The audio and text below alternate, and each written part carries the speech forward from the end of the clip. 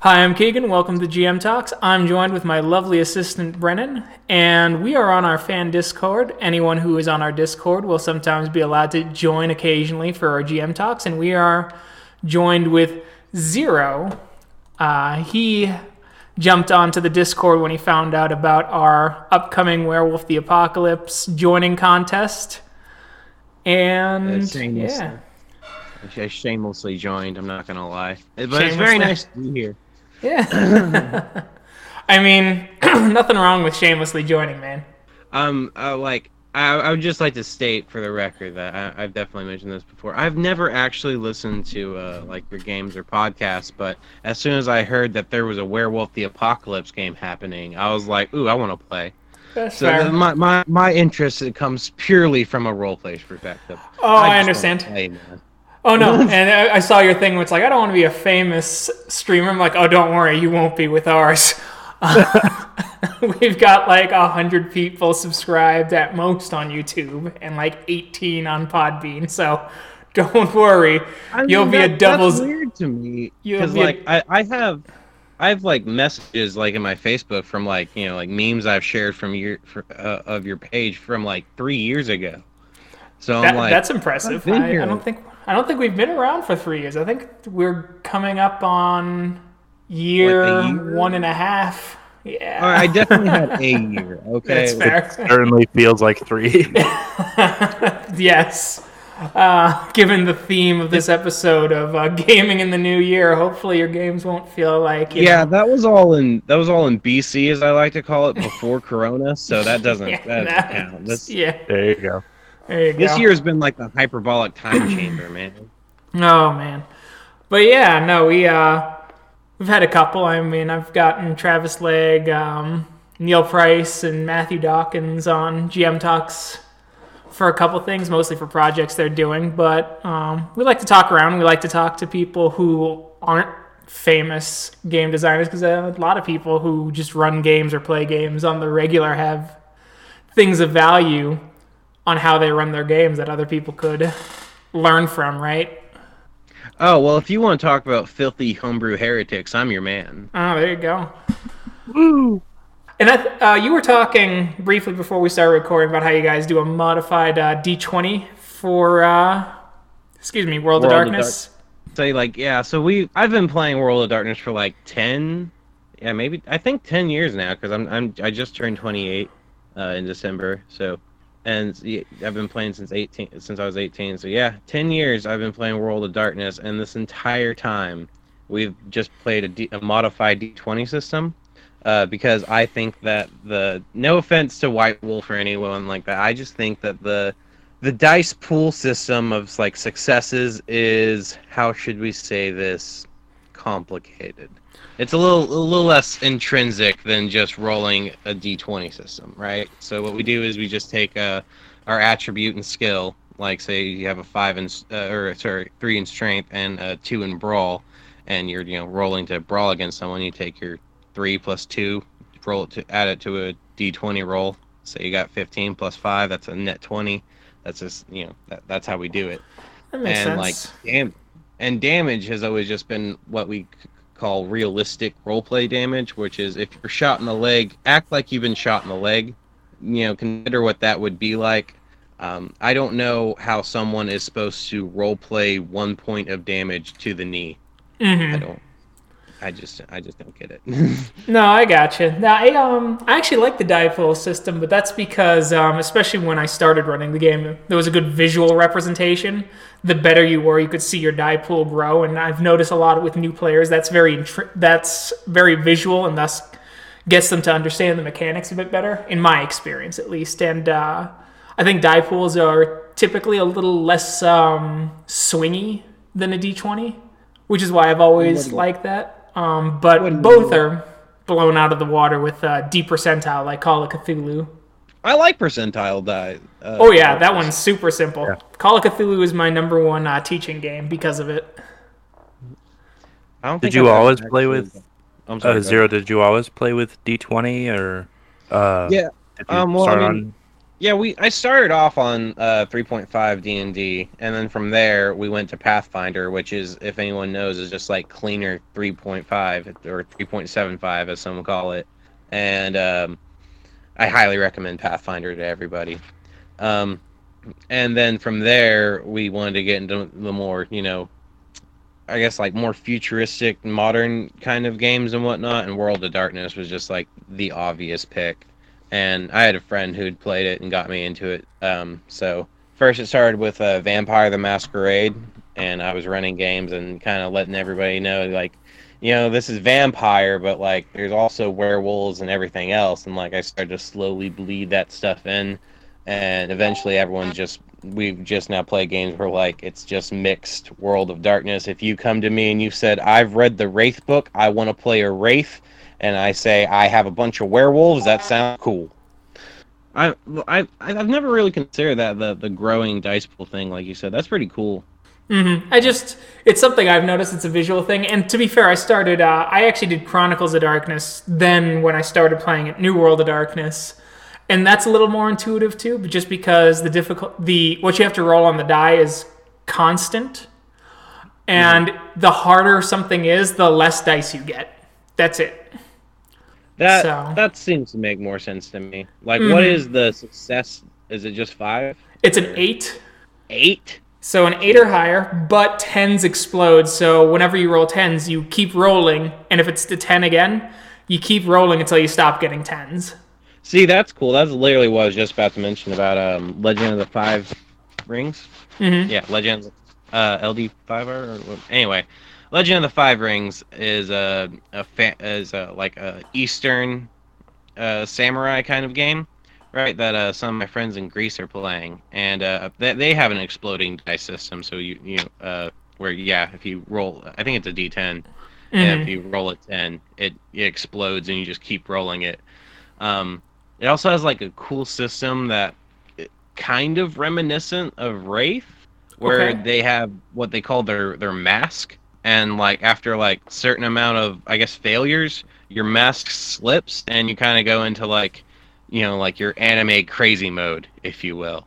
Okay. I don't know how else to explain it. Yeah, no, that makes sense. One thing I don't like about the World of Darkness dice is I haven't house ruled it out of this game because we've just been playing and it's not really great to change rules on the fly, is the higher your die pool, there is sometimes a greater chance of botching because if you roll 0 successes, rules is written, you roll a 1, you botch, which makes sense, right? Right. But as difficulty goes up, you actually see a kind of a weird kind of curve basically of where botches start to go up and successes start to go down, which can get a little frustrating for folk. And why I like the Chronicles one is, as I had mentioned, you add or subtract dice to your base pool depending on how easy or hard something is. And if the difficulty is so high, your die pool is dropped to 0, what you do is you roll a single D10. If it's a 10, you succeed and it still explodes, but that's it. It only succeeds on a 10. And if you roll a 1, then you botch. Man, that's so complicated. I don't think so. I mean, it makes sense. Like I'm not saying that. It's just, man, what if you don't have all the dice for that? I mean, it's just a one die, right? Like most pools don't get above 10 dice. But that's like 10d10. Yeah, I mean, most people are dice goblins, so I just assume people have those lying around. True. Yeah, you have to always consider the fact that everyone likes the shiny math rocks that go click clack. Yep. Yeah, that's been a relatively easy hurdle to jump, but one I haven't gone through until recently, where you have a set like for D&D, you have your 20, your 12, your 10, your 6s, your 8s, and as easy as asking at a game store, like, do you guys just have a bunch of D10s? He's like, you're playing more World of Darkness, aren't you? Like, yeah. Can I get 30? Oh, I'm sorry. You're an Exalted player. I've never played Exalted. I did a lot of second edition. I liked second edition, but you had to do a whole lot of hand waving because the mechanics broke down real fucking quick as you gained even just a little bit of experience. Anytime I have second edition, I always think D&D second edition, so my mind immediately goes to THAC0. Fair. Which Oh, yeah. The Exalted system is also a die pool system, obviously. They have the nice thing where ones don't subtract from successes. well, So that's nice, and it's always a 7 or higher that counts as a success. And 10s always count as 2 successes. But what you do is you'd add your attribute and ability together, get your pool. Since Exalted are so crazy strong, there's a very good chance that that's a 10 die pool if it's something you're good at. And then you could also have a specialty in something, and you could have a +3 specialty, which could add 3 dice to your pool. Then most Solars had something called an excellency, where you could spend 1 point of what's called essence for 1 die. And so you could up to a maximum of your ability plus attribute for that excellency. So you could get potentially 23 dice just starting in the game for a single roll. And if you wanted to get real crazy, you could spend a point of willpower and channel your virtue through it. And if you had a virtue is rated between 1 and 5, so if you had a 5 dot in that virtue, you'd actually get up to 28 dice. wow. Yeah, Exalted is, I would say, from an outside perspective, way more complicated than World of Darkness in any edition. Oh man, there's some stuff though, like, hey, roll these dice, see if you convert an entire crowd to your religion about you. Done. There's definitely a level of power fantasy, at least in my limited experience with Exalted. The bard plays one song, one guy just stands up. Just want to say, the old gods are dead. All hail the new gods. Right, basically. There was a flying city once, and Brennan spent 3 motes of essence out of like his 50, which allowed him to jump the distance needed with no successes needed and land perfectly on a root that was hanging off of it and balance perfectly. And one of the characters who did not have those charms leaps, grabs his struggling like, this is so unfair! How am I supposed to win this? He was like a big tanky character. He spent like 3 hours climbing the tower. I got up in like 15 minutes. It was Have silly. you guys ever decided to play a character that, like, say, like you have a character from your World of Darkness game, right? Have you ever decided, like, I like this character so much, I'm gonna play him in my D&D game? Ooh. I really haven't, but that's because I mainly run games. Oh, man. I haven't had that in World, but it sounds like you're coming from a place with a story. What? I always have a story. I have one character who's like my favorite, which, like, I mean, I've received some, critiques from him in the past, but, he's my favorite character, and, I started him off in D&D, right? And he was a half vampire, right? And, like, take this with all the edge that is intended. His name is Vincent Van Blade. He is like a half vampire, wears a red cape. Yeah, he is the knight. Like, I get to do some awesome Batman stuff with him. He's got like a silver claw embedded into his arm, right? Mm-hmm. And I love him so much that, like, I played him in D&D for so long that when we all started playing World of Darkness, I was like, guys, I'm not gonna not play my half vampire in a World of Darkness. That sounds so excellent. And, like, he's my favorite character, and, like, I have, like, entire, like, stories and profiles written out about him. Like, he has like, it's a certain mental neurological condition where you just don't feel things as strongly as other people do. Like, all your emotions are basically super numbed. Mm-hmm. And he kind of has that, so that's why he kind of talks in like a dull, uninterested kind of way. But I've pulled off like the sickest kills with him, man. And like every single time I get to play him, it's just a matter of like, how savagely can I kill this guy? And usually the answer is pretty bad. Nice. That reminds me, like, just your description reminds me of like Hellsing or like Blade 1. Another comparison I get a lot is Vincent Valentine. which I could kind of see. It was an unintentional kind of like similarity, but then like someone showed me, and I was like, oh, okay, yeah, I can see it now. I'm like, yeah, basically just like that. But he's got like a razor chain that's attached to his claw, and I have used that to pull off some of the most interesting kills, like turning it into a noose and then like lowering it over someone's neck and then jumping off a branch so it like lifts them up and guillotines them while taking their head off. Like, Jeez. That's why I play D&D, so I can get in like some cool kills that you can talk about like their anime fights. Vincent Van Blade.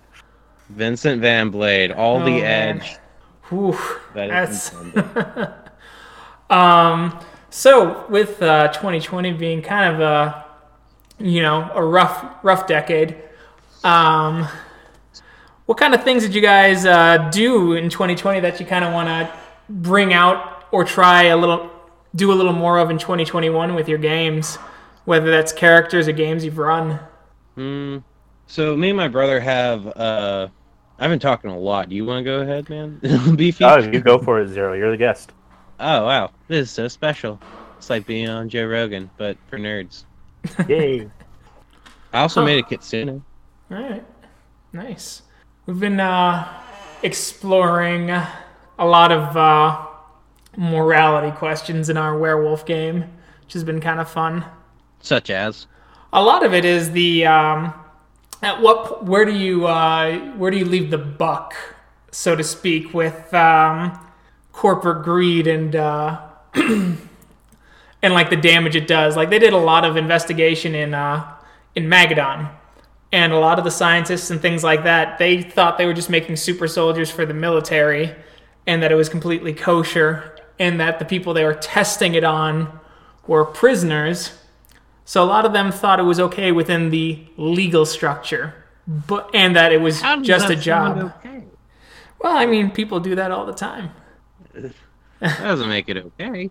True. Other ones were that they were boiling down Banes, and they were creating basically this sleeper cell, basically, where some of the pills had Banes in them, but the Banes wouldn't activate without a separate trigger, and that separate trigger was being pumped in antibiotics in cattle.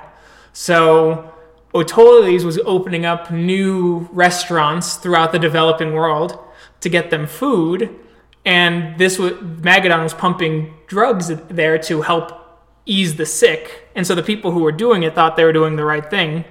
What they didn't know was that those boiled down Banes could activate and create an army of Fomori. But they were still compliant in it, and they did still see that they were going to be profiting off of the misery of these people and these poor people.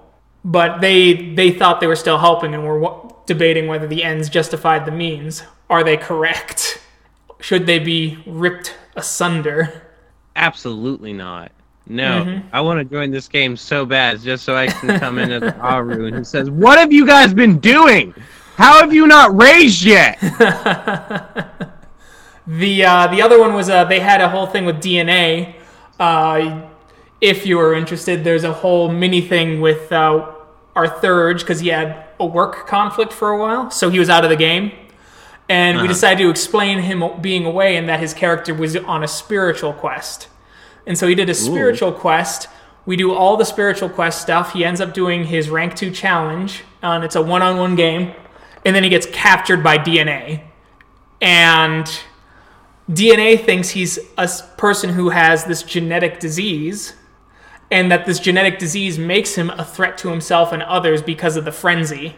And so they're trying to cure him, and they're trying to get a psychological profile of him, and they're trying to get him to understand there's nothing mythical about him, nor is there any sort of mythical greater purpose to the Garu's sort of mission.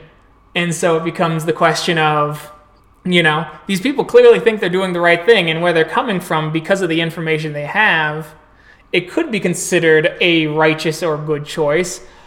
How many people do you kill? Is it worth it? Because they are, in a sense, still torturing people mentally and physically in trying to find a quote-unquote cure for something they view as the big bad against humanity. But that's just human. See, you're making me want to get in character with this, and I part of me is screaming, "Wherever it dwells, wherever it breeds." I don't care what use you think you have for a Bane or Fomori. Oh no, that part that's DNA. DNA is a Weaver thing. They're just trying to cure werewolves. Okay, look, I don't care what they think. You can't cure werewolves. We are a gift from Gaia. They don't believe in Gaia. That's just superstition. I don't care what they believe in. You know what? No, I'm sorry. I'm sorry. I'm very passionate when it comes to roleplay, so I'm just immediately like, I don't care what they believe in. You know what they can learn how to believe in? That I have teeth and claws, and they don't. No. There is a conversation in character between another character, because during the rescue mission goes to shit, and the Ahroun got captured. And they have this discussion. You gotta give up a werewolf card if you're the Ahroun and get captured. Oh no, DNA knows how to deal with werewolves, at least on accidental infiltrations. Have you heard of claw caps? I have not. These were like a Pentex weapon that got made up. It's in one of the books of Bane and Fomori. Okay.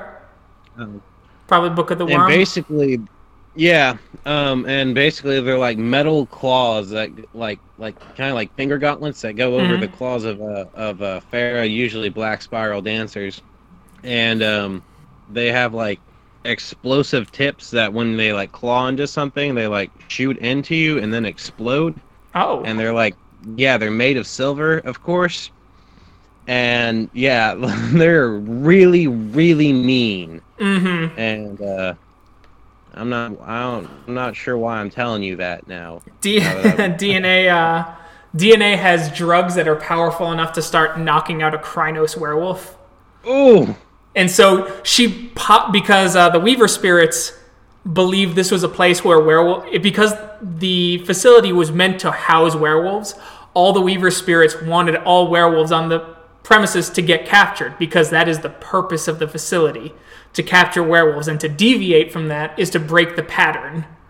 And so they tried infiltrating in the Umbra, and they got charged by several hunter spiders, several pattern spiders, things like that. So these walls of spiders are coming after them, but they're pushing them to one spot where the gauntlet is actually weaker. The spiders have intentionally left it weaker. So they corralled her over there. She passes into the Umbra, and she's in the training zone where everyone's equipped with their weapons. Oh, man. And then they just like, all right, cap, and unconscious. Out of the frying pan into the fire. Mm-hmm. So what have you been doing? You're poor players, man. Oh, man. Emotionally wreck them. In a good way. In a good way. Yeah. The running joke between me and Sam, who play Korez, is her favorite character is the Elder of the Sept. And the running joke is he going to die this session, Sam? Is he? It's like being a Jedi Master. It's literally the most dangerous job, because to successfully train your Padawan, you have to die. Yeah. There's so many things, and then it's just like, oh, he's being a real dick. Is he going to fall to the spiral, Sam? I have a question. Yes. What is everybody's tribe in the... So we actually have 2 separate packs currently. Cool. One pack, which is the original pack, is Fomori's Bane, and that's 2 Children of Gaia and a Get of Fenris. All right, I was gonna say, now that I found out you have 2 Children of Gaia, it kind of makes sense why you guys haven't gone in there and raged. And then the other pack was a Fianna. She just passed and died in the last session. No! Which is why the contest happened. Pour one out for the homies. She had to leave due to the fact that she's in the UK. The time zone difference and staying up till 4 a.m. her time to play the game was getting to be a bit much. So she had to drop. So we came up with a way to kill her character, and that'll actually be how we introduce whoever wins. there'll be a youngin from the sept that fell that she went to and got killed at. And then you have a Silent Strider and a Stargazer. So I know very little about the Silent Strider tribe. That one I'm drawing a blank on. Those are the ones who follow Owl. They're kind of the messengers usually. They have a lot of gifts that increase their speed and things like that. Their tribe in the ancient days defeated an ancient vampire who cursed them and cut them off from all their ancestor spirits and drove them from the lands of Egypt. So they cannot, they can't stay within the bounds of Egypt, or else bad things happen. What a jerk. Yeah. So that's the makeup. I should have asked earlier. Am I supposed to try to keep my language as clean as possible? I wasn't aware. Oh no, especially for the werewolf game. Oh, okay. Thank you. Thank God. I was like, I'm sorry. I cussed like a sailor, man. Oh no, that's fine. Listen to the last episode. You'll get a good idea. That's the one where we had technical difficulties, and the first half is gone, so it's only an hour-long listen. Oh, that's too bad. Yeah. Yeah, I heard about that. I was a little grumpy. I think Have you ever ran a mixed fairy game?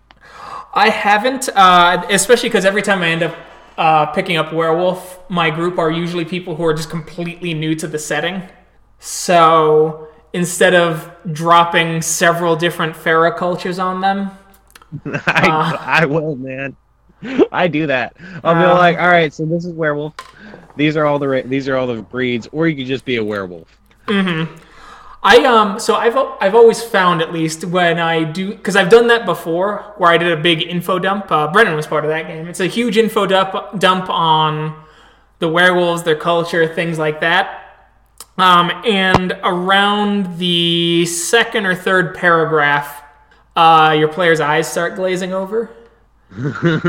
And so they're not as engaged, and so they'll make sort of mistakes making their characters. So what I have done now historically for people in my games is, if we start and it's starting at the beginning, they make their characters without spending any of the bonus points or freebie points. They start off as just people who have just changed. They get their auspice and they get their breed. They don't get their tribe. And they are raised by the sept in an extended prelude that lasts, I think ours lasted 3 or 4 sessions, where throughout the session they're trained, they're learning, things like that, and as they learn, they're allowed to spend their freebie points to increase dots here and there. And then we play through and run their rite of passage, where they get to pick their tribe, and I tell them to just pick purebreed, and if they pick purebreed wrong, they just get those, like if it's not the same tribe as their parents, after they've learned about the tribes, they just get refunded all those purebreed background points back to spend wherever they want it.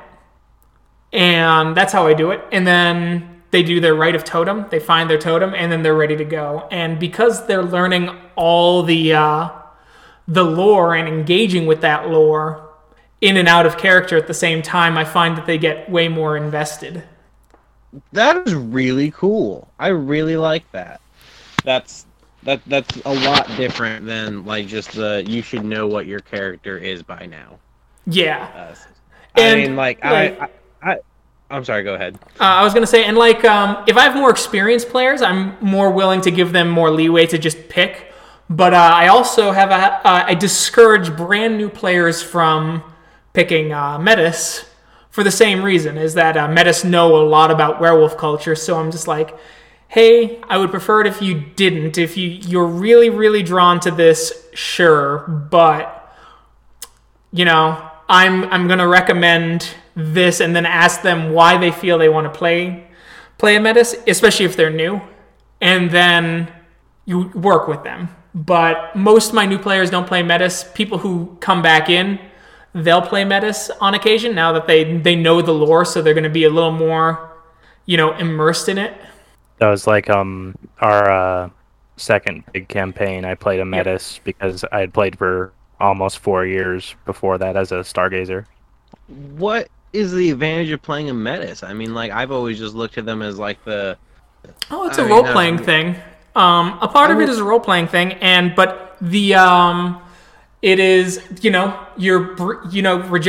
able to regenerate in all your forms is a pretty nice gift. But on top of that, it's just a role-playing thing. It gives you a chance to pick a certain flavor, get a different set of lists, maybe have a unique relation with the spirit world because metas have access to that a lot sooner than everyone else. So you're able to play around with that a little more. Play around with that theme of both worlds, but not in either. And you can that's a theme with all werewolves, but I think it's more of a theme regarding Metis. And then you can create that dynamic where now you have a Metis where the rest of the nation is kind of attacking them for being Metis, and the pack being a family dynamic. You see them, try and defend them after they had no ability to defend them when they were pups. That is really interesting. It kind of reminds me of the fact that I mentioned earlier that I made a Kitsune last year, and I'm still like anxious to play him. Mm-hmm. And if anyone has not read the Hengokai book, I suggest you do, and make sure you read all the way to the end, because that's where you'll find the Kitsune book. It's hidden, and it is possibly one of the most interesting views of the World of Darkness from Thera eyes. They have what you would consider, their metas as well, but they don't have deformities. They don't. They're not treated any differently. Mm-hmm. But the interesting thing about Kitsune is that whenever one of them is born, there is a 9 out of 10 chance that one of their parents will die. And yes. It's like several different percentages of like what parent it'll be. My character is actually one of the most unfortunate, where both of his parents died. Okay. Yeah.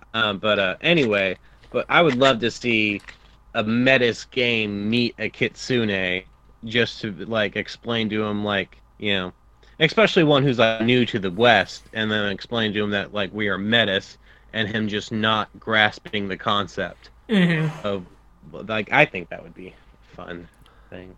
I know they got a slight rewrite in 20th. Not a lot, but a little more, just to remove some of the Orientalisms that were present in Hengeyokai. They actually did a little more researching, like, that's a little offensive. So they pulled that out and replaced it with something that makes a little more sense in werewolf cosmology. Really? Yeah. I didn't know that. What book is that? Changing Breeds, 20th anniversary. Let me see if I have that book. Because that one has just every single Changing Breeds stats and a brief history of for every single Thera. Is that in New World of Darkness? No, it's in Werewolf 20th anniversary. I don't know if I have the 20th anniversary Werewolf book. Okay, that's the one we're running with. Some minor differences, like there's no dodge skill anymore. That got wrapped up in athletics. What? No, that's fine. That makes more sense to me. I think it was silly that there's like athletics, dodge, brawl. Mm-hmm. Like, and then there was also martial arts in some of them. Like, yep, yep, that's the one. I have Werewolf the Forsaken. But we do 20th anniversary. I like it. The rules are a little more clean. Some things got balanced out a little better. Like Razor Claws is a little better in 20th Ann than it was in Revised or Second. Oh, yeah. No, I mean, Razor Claws are just... That was almost like a staple. Yep. What it does now is it increases the damage of your claws by 1, but also decreases the difficulty by 1. So you have to roll a 5 or higher instead of a 6 or higher when you activate Razor Claws. That's nice. Yeah. But, yeah. I've done some things. I think going into the new year for the podcast especially is trying to introduce more of the supernatural elements and giving them a place to feel natural, because I've typically siloed in past games, with the exceptions here and there. Like the last game I ran with Brennan here, vampires played a lot more prominently. And I think there was a mage. And in this one, there's been a mage. They've finally gotten some vampires, but now there's also been the hintings of a Bastet, and there has definitely been a Garal. And a Nuisha. That's cool. And you play them rare, and I just want to get them to try and make sense. So I've actually been going back and rereading all the Changing Breed books from the older editions to snag ideas. My favorite are the Korax. I know. You had mentioned actually on the... Yeah, no, I will shamelessly plug Korax. I am definitely like that person who like has picked the Korax as their favorite, and because of that, I believe everything that Korax say. And if you know anything about that, that is a bad idea. Yep. I love the Ananasi for only one reason. They have the greatest combat maneuver out of any of the Changing Breeds. Which would be... You grapple someone, and then you explode into a human mass of spiders to swarm them. I would challenge that. I would... Shroud. Level 1 gift. Greatest combat maneuver. Just because it saved your ass several times doesn't mean it's the greatest combat. Greatest. I would argue... I mean, I guess against vampires, especially, the Korax have like a very high-level ability where they can make a sun in their hands that doesn't produce the heat, but it's just the light. And like, that to me is like the ultimate FU to the entire vampire world. That's fair. Like, as soon as I heard that, I was like, why aren't there Korax that are just like, I'm gonna be a vampire hunter now. I have the sun. I mean, it's like Kiss of Helios, right? You explode in sunfire as a werewolf. Yeah. Actually, so I brought back Brennan's pack for the current game. So the pack I ran for the last werewolf game are now NPCs in this game, and Brendan comes back to reprise his role occasionally and works with me for dialogue for the recordings and things like that. And my brother was in that game. And he was a Silver Fang, and they got to rank 5 in that game, and Owl was their totem. So when he turned into Krynos and the Umbra, he had giant spiritual wings. His whole body turned to silver. He had a gift that made his clave ignite in fire, and he had Kiss of Helios, so his whole body ignited in fire. So he's this giant silvery avenging angel monstrosity. It was awesome. Like... end battle, he didn't get taken down for ages. I think I just fell in love a little bit. Do we have a poster of him I can hang up on my wall? Right. I don't know. We'll have to commission some. We should commission some art. I am a shameless like lover of anything that is like over the top cool. Brennan took. Go ahead. I was just gonna say I don't know if you guys have ever heard of the running rule of cool. But no, that is definitely a prominent feature in all of my games. No, I think if it's cool enough, it happens. Liam's character in that game, the Avenging Angel, I think his damage record was like 33 or 36. Something like that. It was like 36 dice of damage. Oh, it was absolutely outrageous and fantastic. And it was unsoakable for werewolves because it was a clave, thus silver. Ooh. The other one I liked is when Sean joined us briefly for that game. You heard about him, and we just tried to do the awkward introduction, and his character's a Metis, and he has these curled ram horns, but also has the wings, so he flew over in Krynos and had the giant merit, so he was like a 15-foot tall wolfman monster. You mean me? Horns and wings? With horns and wings, yeah, Brennan's character. And so Brennan flies over to Sean's character and goes, I've heard so much about you.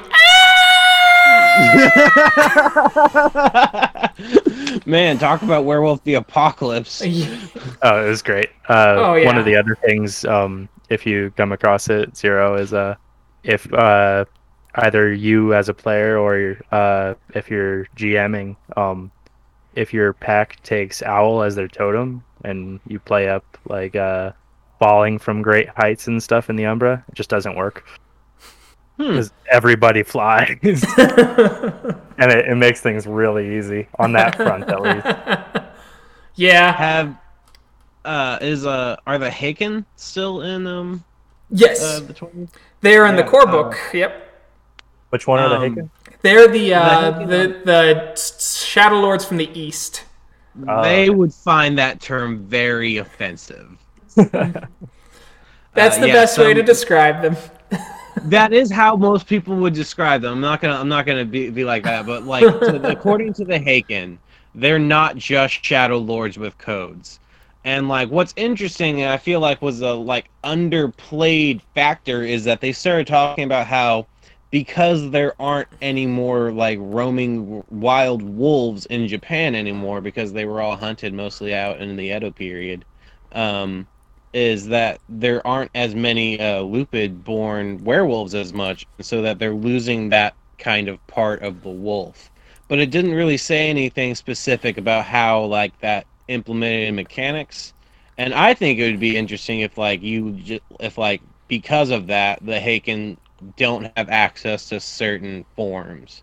Yeah, that'd be an interesting way. What I know for a fact is in 20th at least, and I think they confirm it in revised as well, is that if the animal version of the were creature goes extinct, there will be no more were animals of that kind ever born after that time. So if you killed every last wolf, that generation of Garu are the last generation of Garu.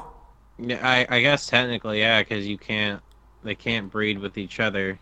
But, I mean, well, even with humans, yeah, no, it's it doesn't matter if even if a Hamid were to breed with a human kinfolk, it produces regular humans, not even kinfolk anymore. The spiritual side is destroyed.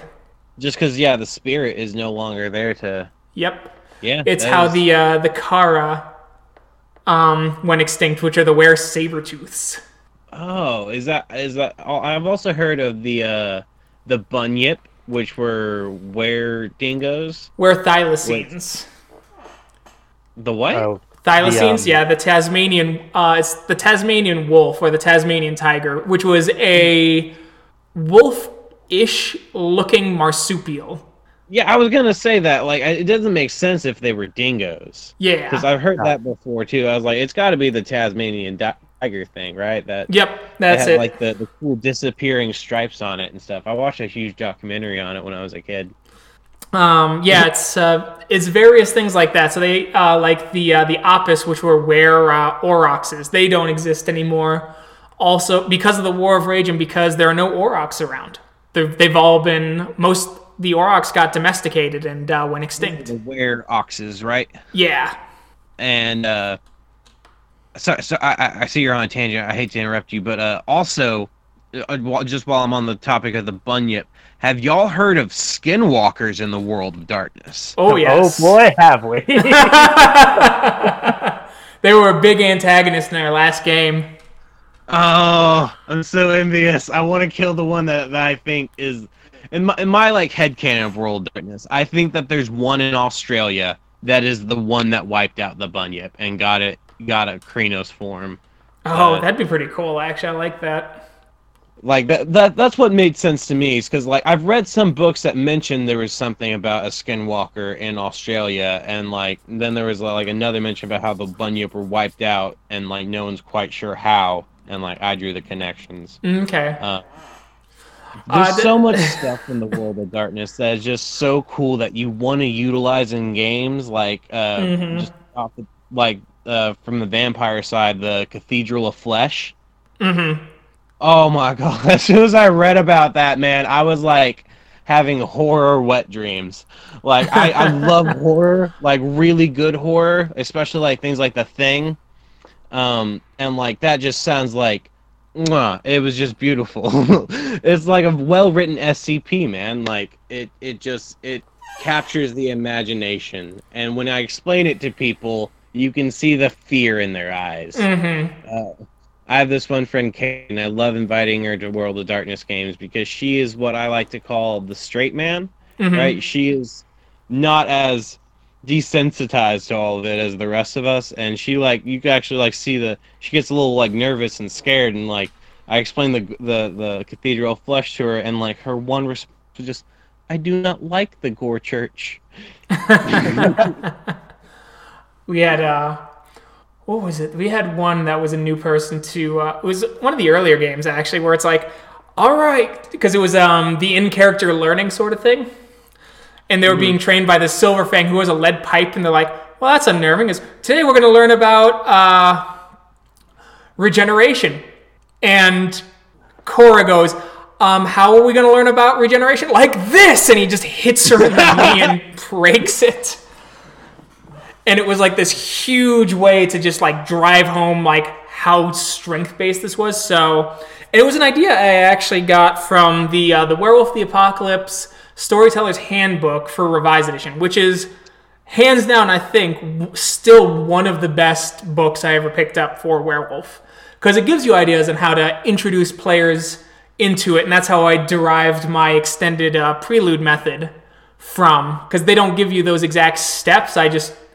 I extrapolated from that kind of idea. And so what you do is we did short 15, 30-minute sessions with them being just humans, starting to feel the first change coming.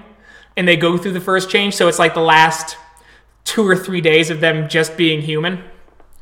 And you do that. Then you get them all together so that they can form the pack. And you portray the werewolf society as being incredibly alien and brutal. And then when they come back, it all makes sense as they're all cheering them on and they see the worst of the worm. Man, the worm can get pretty bad. Welcome. Hi. We've just been rambling a bit. Yay. Sounded like it. Yep. How's it going, man? I'm still the side of the dirt. There you go. Not a bad way to put it. I'm glad that someone else is here now. I don't feel like I'm just taking up all the airwaves. So Brennan, I know you've been dropped down to one game so far. Are there any games you really want to run now? I know that. Oh hell. That's I might throw to the gallery one of my dream games, which it's all this next year and the fall years coming down is going to be dependent upon scheduling and time, but I desperately want a Three Kingdoms or Game of Thrones style struggle with armies and shit, and just the problem is getting players interested in that. Are you going to utilize if it's online, are you going to utilize a map table where you can have Warhammer style armies and stuff? Potentially, but I haven't bit the bullet as far as learning much of the online style. When I run games, it's through Discord only. I have one friend whose game I'm in now. She runs through Roll20, and I understand it a bit, but I look at it as learning another gaming system. It's extra rules, and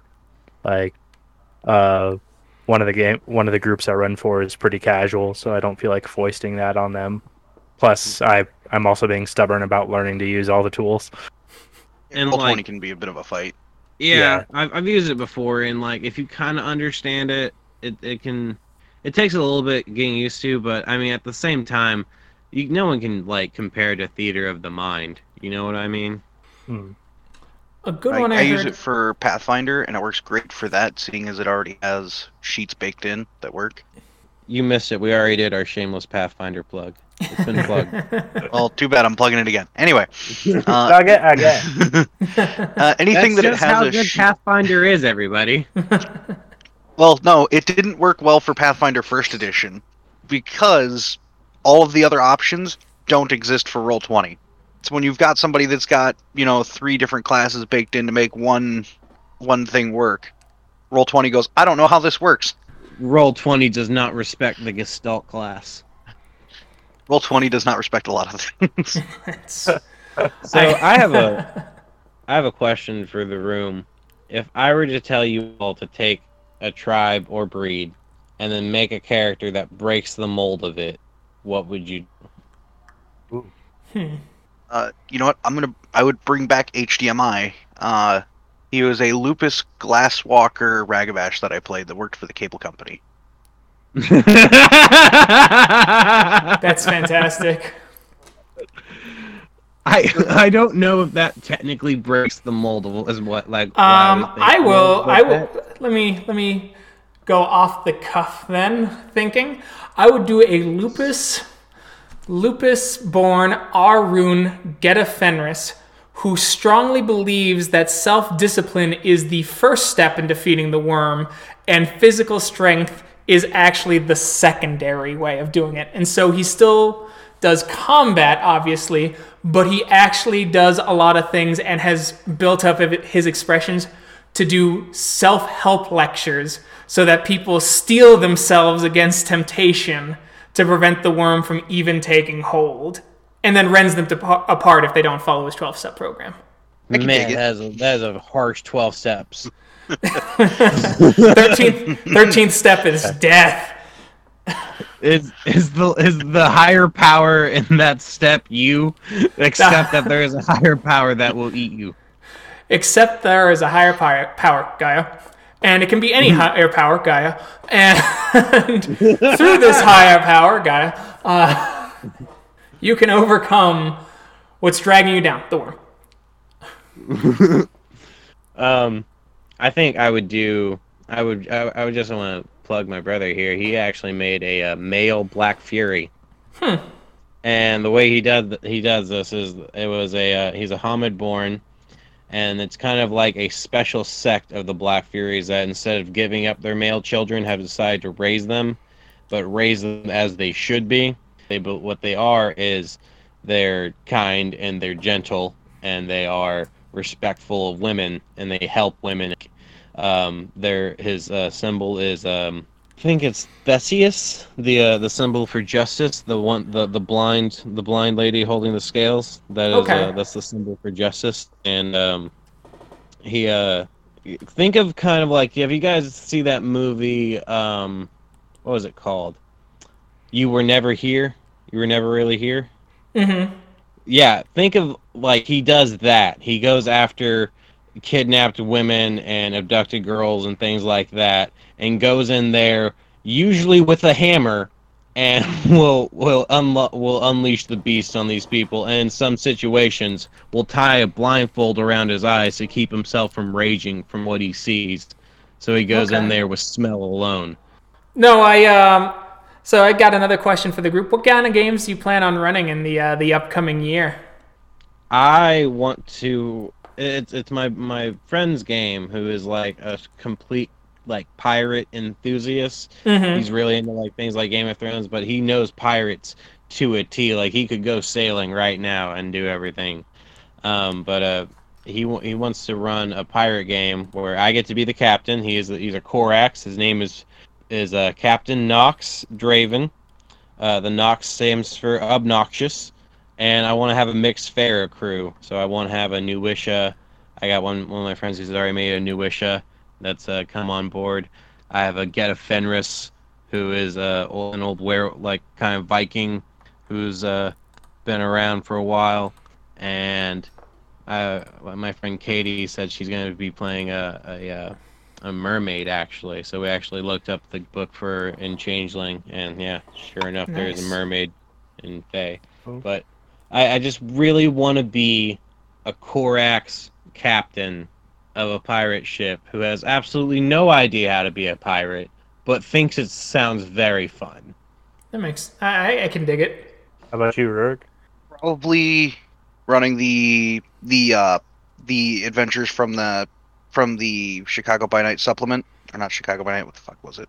Follow London. No. There was one that actually has some has an adventure that takes place in Chicago, Indianapolis, and then Gary. Oh yeah, Let the Streets Run Red. That's it. Yes. for V5, and since I live in the area, I can flesh it out a little bit better. Oh, okay. Nice. I live in Texas, and I don't know if there's been any like systems set in there, but I think that there should be. There's a play-by-post server that's set in there. A what? There's a play-by-post server that's set in there. That sounds fun. How about you, Brendan? Oh, probably either start the like Kingdoms style game or a Cyberpunk / John Wick style. And I think I'm gonna just switch over from D20 to either D10, like World of Darkness, or maybe Call of Cthulhu. Hey, maybe you want both. people for that, homie? I'll join you because that Hey, sounds you got it. super fun. I've been playing the crap out of Cyberpunk. I like it a lot. As soon as I started playing it, I was like, "Look, this game is great. I don't care what the bugs are. I don't care what people are saying. It's fun." But I think that the tabletop would be more fun. Yeah, I tried to run a tabletop a couple years ago, but I just wasn't as experienced of a DM. Didn't quite know what I wanted to do with it, so it petered out. But like that's one of my favorite settings, so needs to be Nice. done at some point. Cyberpunk really does need to be expanded upon. Like I watched, there's a 2-part documentary on YouTube right now that goes over the like history of Cyberpunk and how it was developed. I really recommend it. It was a really interesting watch. Okay. It also led me to find out that did you guys know that there was a Total Recall like TV show called I did like not know Total that. Recall 2070? It was What? it's really good. It was like more of like a sequel to like more of an expansion of the world of Blade Recall? Runner than Total Recall actually. Yeah, Like the 2070? developers actually said it was more of an unofficial prequel to Blade Runner. Okay. And you can definitely tell, like, if you guys go watch it with that mindset, like, no, this isn't a Total Recall movie, this is a Blade Runner with Total Recall on the title. It's really interesting. But nice. Very That was nice. 2070, right? Yeah, Total Recall 2070. Oh, Very cool. I think Oh. that the noir aspects of movies like that influence World of Darkness to an extreme degree. Oh yeah. Like if you just look at like the concept of like just like the replicant of something that looks human but quite isn't and lacks empathy, and then we look at how vampires are handled in like the World of Darkness, like there's definitely some similarities, and I think that any good storyteller needs to have some of that noir appreciation. You guys know what I mean? I think I know what Oh, you're getting at. definitely. Yeah. Oh, definitely. I pull from different different sources. I have a couple sources I plan on pulling for the werewolf game, and since there's a chance you might be in that one, I will leave it at that. The games I plan on running is I'm going to continue the werewolf game till we reach the apocalyptic conclusion. 4 years from now. 2. And it's been going on for 2 years come May. No, longer. I have to check my notes. But we're almost 2 years on the podcast series since the podcast started partway through that game. But I do also plan on picking up and finishing the Vampire the Dark Ages game for all 2 of the fans of that who are probably listening to this. And I've been getting a real sword and sorcery bug. Like true low magic sword and sorcery. So I've been rereading old school essentials, dungeon crawl classics, and with Gen Con it looks like I'll be running more Conan for Modiphius, which should be fun as hell. Conan's a fun system. I've never heard of it. It's All of those sound super fun. Old School Essentials is basically a retro clone to the Mulve basic D&D rules. Like first edition? Basic edition. Wow. Neat. And very cool, and I really like how they package it because you can get a box set, and each book or each section is its own individual book. So you have the core rules, which tells you how the armor class stats and all that work. You have a genre rules, which contains all the character classes, a magic book that contains all the spells that you need for those classes, a treasure book, and a monster book. So the DM doesn't have to start passing around the books when people need them. They can pass out the books that people need when they need them. And others can look at other books. Huh. Dungeon Crawl Classics is a game I've talked up on GM Talks a few times, and it is a old school Renaissance game that is a D20. It doesn't use THAC0. It's a positive armor class game, and you start the game with between 3 to 5 level 0 characters who are just peasants. They get Per player. Yeah, per player. And they roll a single d4. That's their health. So they can start with just 1 HP. No armor, farming equipment, and 1 random item. And then you push them through an adventure called a funnel. And whoever comes out on the other side, it's congratulations, you're level 1. Actually What? played in that system once. I was the only survivor as a jester. Oh, that's amazing. Oh, it's so fun. Funnels are fun as hell. You find creative ways. Like one person, they were a farmer, so they made their pig go into individual rooms to try and trigger traps so none of them would die. And they got emotionally attached to the pig because it survived all the traps until the very end, and then it got into a fight with a acid ooze that just dissolved their pig, and they're just like, no, my pig.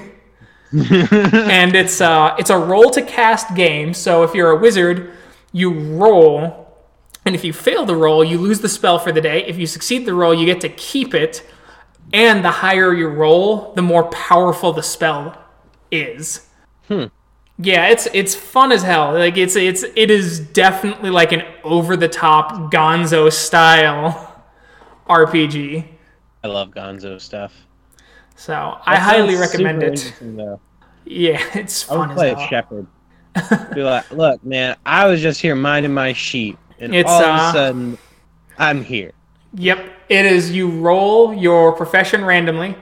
You roll all your stats in order randomly. So it's 3d6, that's your strength. 3d6, that's your agility. 3d6, that's your stamina for everything. Man, And Conan is there's a... actually, Oh, go ahead. I'm Go ahead. so sorry. I was going to say that reminds me. There's actually a roll system that I wanted to talk about, but if you want to finish your thought, please go ahead. Oh, yeah, and then Conan's a 2d20 system. It's like a die pool system like World of Darkness, but it's also roll low. So you have... every skill falls under a specific attribute. Your attribute is rated usually between 6 and I think the highest you can get is 12 or 14. And then you have a skill that's rated between 0 and 5. And you add those together, and that's what you have to equal or get less on your d20 to count it as a success. And so if you have like melee 5, agility 10, you need a 15 or less to succeed. And that's how you count successes. And then you get there's 2 separate pools called Doom and Momentum. Momentum is something characters can generate. If they get more successes than they need, they've generated momentum, and they can either spend it immediately to get extra things happening, or they can put it in the community pool that caps at 10 momentum, and you can spend that momentum to add d20s to your pool to a maximum of 5 d20s. Or there's another pool called Doom that the storyteller can use, and that can add d20s to they spend that to add d20s to the enemy rolls, make the enemies break initiative order, or add random traps when things seem to be going too easy for the players. And players can gift the storyteller Doom to add dice to their pool so that they can do really well for something, but they know they got to pay it back later, so to speak. It sounds like Cleave, the system. Kind of, yeah. It sounds like Super Cleave. That sounds cool. It makes sense for Conan, really. But yeah, it's super fun. I really enjoy it. It's a very cinematic, very sword and sorcery style game. Sounds neat. But what was your thought on the die system? I'm sorry. Cut you it off. was this was just a system that one DM had me do, and like I've tried doing it with other systems, and like it doesn't work quite as well. But when you with D&D and Pathfinder, it worked great, and like I don't know why it is, but he said like he said this, and it's remained to be true. I don't know why, but anytime we use this roll system, the characters' stats come out the exact same way that they should be. And like that means that like you will have your low points and like things that you didn't know you were, and then you'll end up role playing it in a way that like, yeah, of course you would have this low. And like so anyway, it goes like this. You literally just roll, like I think it's 4d6 or 3d6 up to the DM on how powerful you want to be. Drop the lowest, and you just go down the sheet like strength, dex, con, wisdom, intelligence, right? Charisma, and you like leave them as they lay, and then you can switch one with another one, and then you can re-roll one. But other than that, you can't move them around. And for some reason, anytime we do that, characters' stats just come out the way they should be, like every time. That sounds like it has a relatively high chance for super high stats, which I'm not against. It has a. I mean, if you roll 4d6 and drop the lowest, yeah. But if you roll 3d6, drop the lowest, not really. Okay. I mean, it's all up to the DM on how you want to be, but yeah, no, there is. Yeah, I mean, there is a chance that you can get an 18 and something right out, but that's one of my. That is on the high end. Character I'm playing in the game I'm in right now is a dwarven fighter gunslinger that has 2 18s, 17, a 16, and 3 14s. Did you roll those? Yeah, that was just 3d6, I think. Beautiful. There's 3 or 46 dropped the lowest. But like, I still like getting into trouble. Like, he's almost died like 3 or 4 times just because we're in Curse of Strahd. It's pretty harsh, but more and more I like playing characters with detrimental stats just because the roleplay opportunities are there. Like, I might be getting old, but like I have a lot more fun. I would say that's brave. Sometimes having terrible stats can just be such a wonderful role-playing opportunity as well. Agreed. Yeah, definitely. And that is to say that having like really swell min-max stats is no guarantee of success. Like, this character I'm playing now is not the most useful, but on another occasion I had a character with 2 5s that was the big bad guy for a group of friends, and I think he escaped. Like, he didn't beat them, but it was in a 1-on-4 situation, and the stats didn't really come into it. He was a pretty powerful spellcaster, but with 5 constitution, it's not exactly what you want for your big bad evil guy. Yeah. I don't know. And there are times you get lucky. Yeah, I think also like the low stats are kind of fun, especially with those older style games. D&D, 5th, and Pathfinder to some degree, those they can feel a little awkward solely because so much does derive from those stats. That's why I've found that I've really liked a lot of the OSR games, because you can have shitty stats, but because magical equipment plays into it so much more, and you actually just being clever as a player plays into it so much more, those negative stats don't feel like it's a hindrance to the group. They feel more like they could be really good role-playing opportunities. Right. I mean, we've all seen the the fighter who's really good at hitting stuff. He's just real bad at judging what he should hit. Yeah. And I like that, but so one of the things I kind of like about 5e and Pugmire as an extension of 5e is that you can get min and maxers playing with non-min and maxers, and while the min maxer is definitely going to be way more powerful than the non-min and maxer, the game, because it's so, I guess, simplistic, but that carries its own negative connotation. But because the rule systems are a lot simpler and there's not as much power creep or bloat, you end up in a place where the person who hasn't min-maxed, they don't feel completely useless running in a party with the min-maxer in 5e versus a Pathfinder or 3.5 especially. Yeah, no, was it old Pathfinder was definitely awful about if you weren't optimal, you were falling behind. Yeah. Especially, and was it organized play? Mm-hmm. Yeah, I didn't do a whole lot of that, but I definitely noticed it. I spent a lot of my time in organized play, and I'm really glad I kind of got away from it. Oh, really? I don't know a lot of people who do organized play. What drove you away from it? Just the optimization part, or? So, a lot of it was I never knew who was going to be at the table at any given time. Like, there were people who were great to play with. There were other people who were they would drag it down in new and creative ways.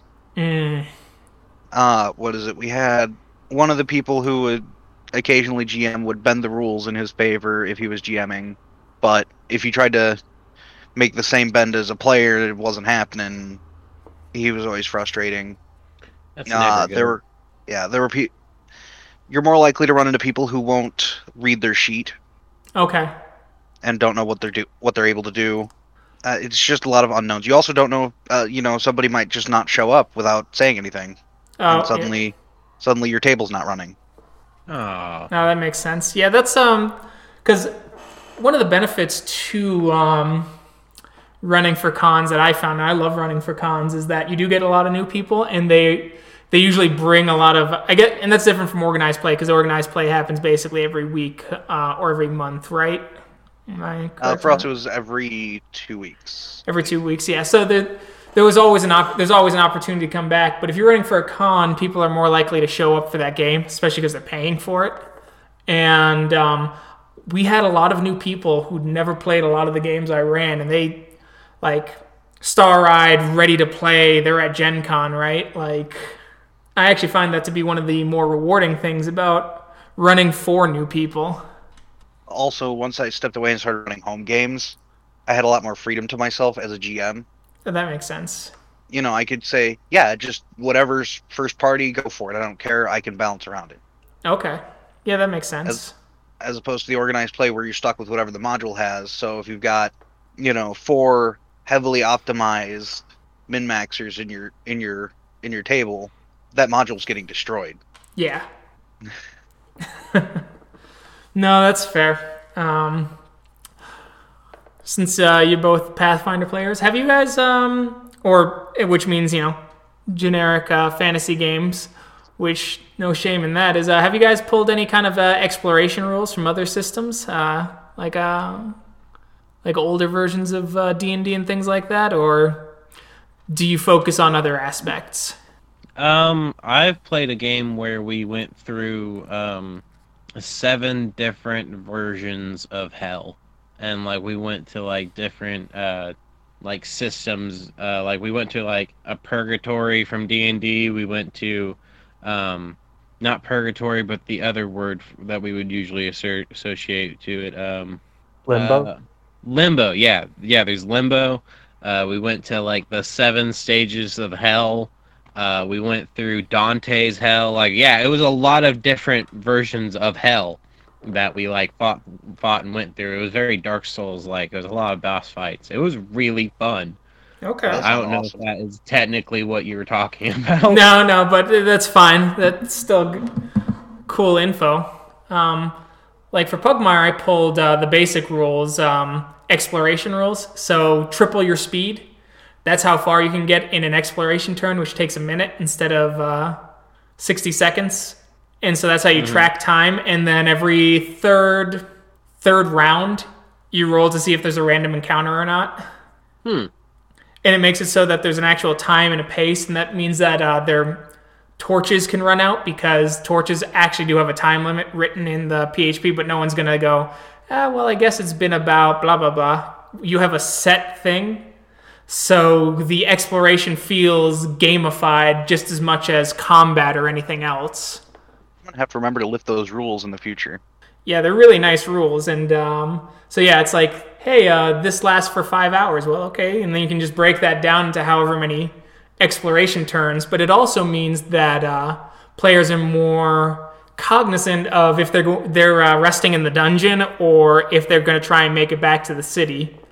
Since it does make dungeon diving a little more of a resource management style of game. You know, I've got a player in my game right now that plays a bard, and when they were talking about taking the risks of resting in a dungeon, he goes, "Let me introduce you to this magnificent mansion spell." Yeah, and that's fair. As far as random encounters go, Exploration rules. I've never played with those, but it sounds fun though. Yeah, those were a big thing in basic D&D, and they were in the first edition of AD&D, from my recollection. It reminds me of Zorks, or like that old school computer RPG game where you go this way, go that way. Reminds me of that. It's a little bit like that, yeah. And then if you wanted the party to stay together, then they were limited by the slowest person in the group too. As usual, it's always the bard. And then when you rolled random encounters, you also had to roll for surprise on both sides. So both sides could actually be surprised on each other, where they'd crash into each other and be like, oh, shit. With the exception of if the players had torches going. So a lot of groups, what they did in older games is the thief would trek up ahead in the darkness so that they weren't in the torchlight. And they'd keep their hand like on the wall and things like that while they checked for traps and things like that. Because if there's a light in a lightless dungeon, then there's no way you can be stealthy. But if you get surprise on the enemy monsters, that means you can extinguish your torches, wait, and then attack them, and then get your lights back on. I mean, unless you have an elf in the party, then they have dark vision. Yeah, I like how they explain that in older versions too. It's infravision, so it's like an infrared. So if there's anything written, they can't read. That makes sense. dark vision is Now editions, it's dark vision, and everybody except for the humans gets dark vision. And Dragonborn for reasons. Don't worry about it. Right. And then you play the one character who has dark vision because he's like Riddick. Yep. That's why I've always preferred. That's why I've started homebrewing that it is infravision, and I have actually homebrewed that it's low light vision for elves and half elves again. It's a little extra bookkeeping, but I think it adds a little more, really, So. for me, dark vision is so common that it you can't really use darkness as a device against your players. You really can't anymore. I had one occasion where the only person who didn't have dark vision was the Dragonborn, and they were going through like an Indiana Jones style obstacle area, and the group who had a torch lit for their own reasons got it far enough ahead of him on an obstacle that he could no longer see, and he nearly died. Is just half an hour of the Dragonborn tooling around while the rest of the party easily gets through an area. That's which awful. it was fun in its own way. Like they enjoyed torturing each other, but I like those feelings. Like if your humans are crossing a field and they decide to push through the night, and then the wolves start howling. I really like using those details, and it loses a bit of steam when no one's afraid of the dark. Yeah, I agree with that. It was just hard to be a adventurer who's afraid of the dark, Darkness, like one of my favorite vampires always says, I just don't understand how you all are all complaining. Nighttime makes up half of all time, right? No, I hear you. I also like going back and using some of that Gygaxian ecology. A lot of old adventures tried to create some sort of ecological sense somehow. They were still fucking random in places, but there were parts where it's like, this is here because of this. Like this these slave traders take the corpses and they throw them here, and so the characters would come across carrion crawlers who attack here, here, and here, and if they're in this zone, this zone, this zone, then add the carrion crawler onto the random encounter table and things like that. And I was like, oh, that's a cool little detail.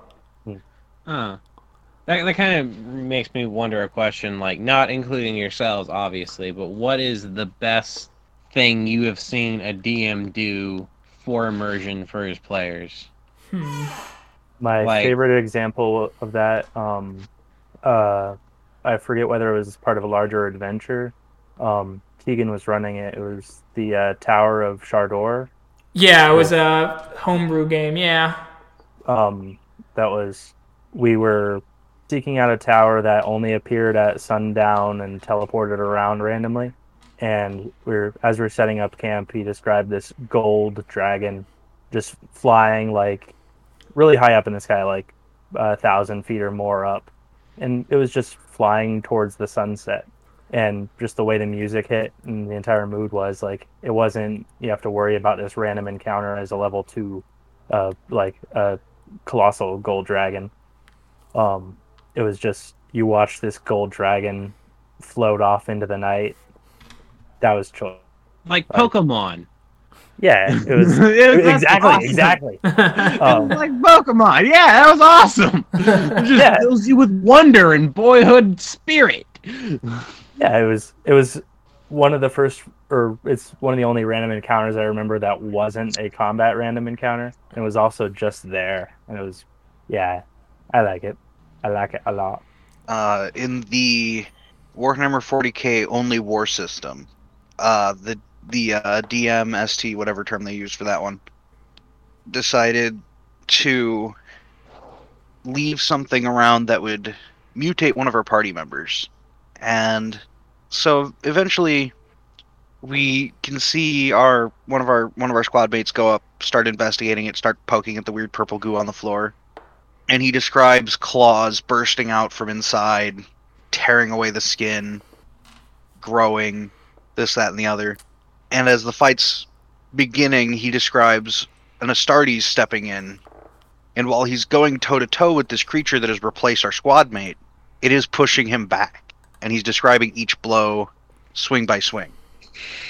Nice. That is always nice to have those good little details.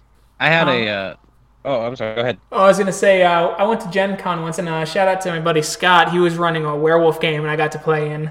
And it was a White Howler game.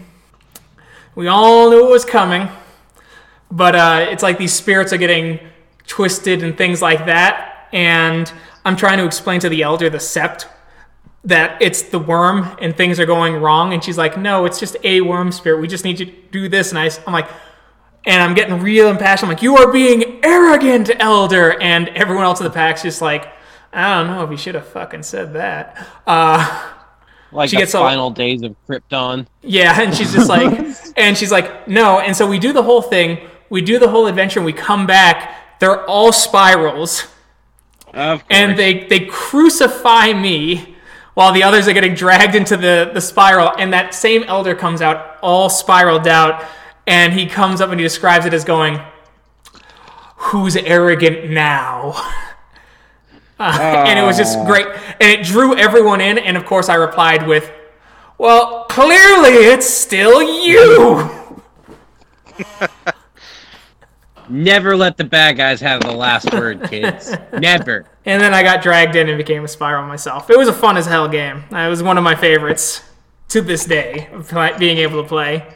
Well, I'm going to go ahead and shout out to my buddy Colin, who was one of the best DMs I've ever had down in Austin, Texas. And his like the upstairs to his apartment, right? His living room was almost pretty much dedicated to this, right? It was couches and chairs like surrounding like a table, right? And on this table, he also had a screen for the players to look at that he could control. He had his monitors that were set up as basically a DM screen. And he ran everything digitally to the coolest extent. There was like lights underneath the couches that made fog that could come out. He would play music and mood and setting and stuff that matched everything. And he had everything choreographed down to a T. It was like watching someone perform a play for you more than it was D&D, and like it was always just such a pleasure to be in any of his games.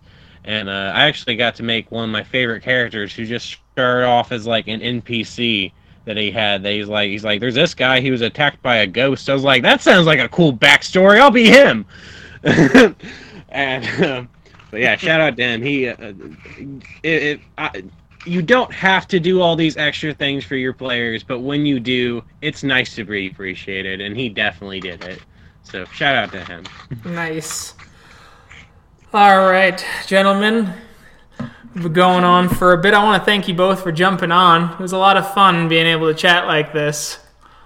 Yeah, I really liked it a lot. Hopefully, I was a fun guest. And yeah. All right. And from us, I'm Keegan. Brennan, this was a bunch of gamers on GM Talks. You can find us on Facebook, Podbean, YouTube, Apple Podcasts, Spotify, Pandora, but you will never find me on Twitter. I find it a cesspool. Bye.